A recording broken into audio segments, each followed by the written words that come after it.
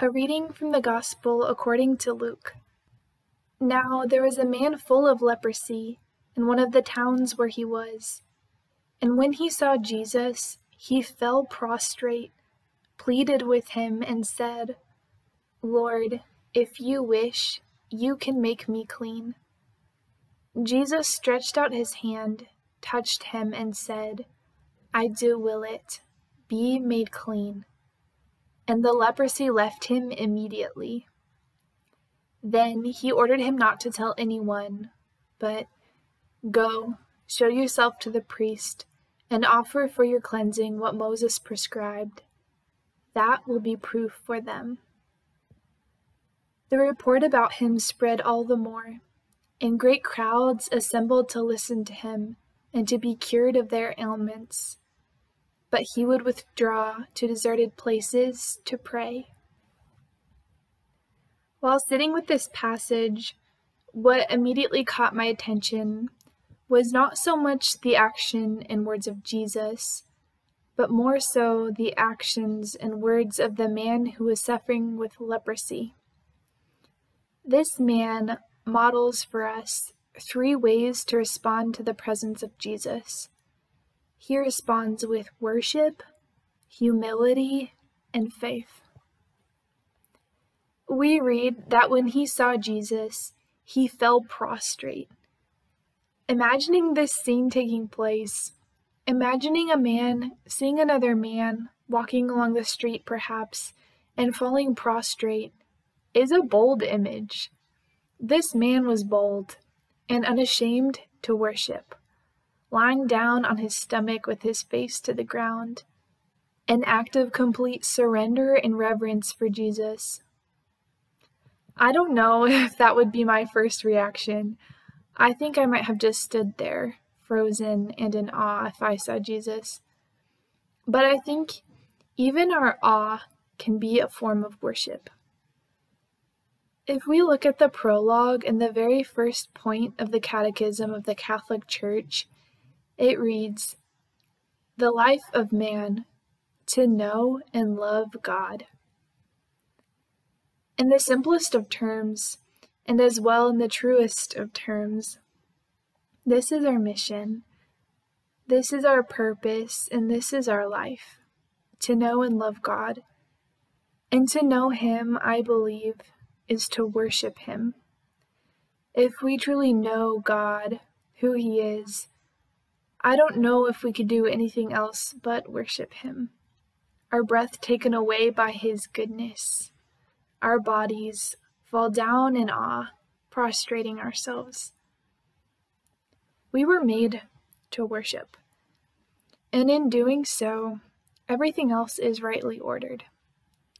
This is the first action, this position of worship, that the man with leprosy takes, and from there, his words follow. And when he opens his mouth, we see him model a gentle act of humility. He says, "Lord, if you wish, you can make me clean.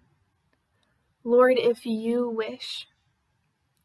His words completely fascinate me. It makes me wonder how many times I asked for something from God, asked for healing for me or someone else, asked Him to heal a tragedy that took place, a moment of suffering or pain. And even if this is a good thing to ask for, I often ask for Him to do what I want Him to do. But the man in today's gospel begins everything first and foremost with, "Lord, if you wish, you can make me clean." We see that he is full of faith. He knows the Lord had the power to heal him, but he also knew that the Lord could decide not to. He didn't say, "Lord, you need to heal me right now." He wasn't commanding the Lord, but he first and foremost trusted the will of God. What beautiful courage! To trust that God is good, that His will is good, even if the healing did not come from him for him in that moment. What an act of faith. It almost strikes me more than the actual miracle of healing itself. If this kind of faith startles you, I think that's okay too. It makes me ask myself, can I trust God at this level? To present my desire to Him without worrying what He will do with it, but trusting that the outcome will be good. Can I lead each prayer with, whatever your will is, I will accept it.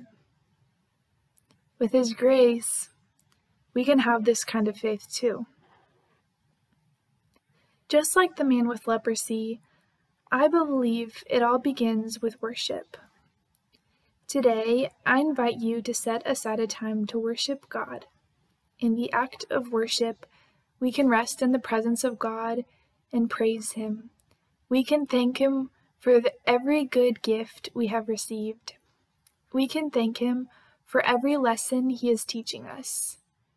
We can thank Him for all the ways He is working in our lives, even in the ways that we don't understand. Because even in the struggle, God remains steadfast. Even inside all the things that are outside of what we want or go against the ways we desire to control, we can thank God. We can say, if it is your will, God, you can heal. And we can trust that He will transform all things in His light and goodness if we give it over to Him. The invitation is this: take the time to worship God today in your own way. Thank Him with words, with song, with dance, or with silence and awe.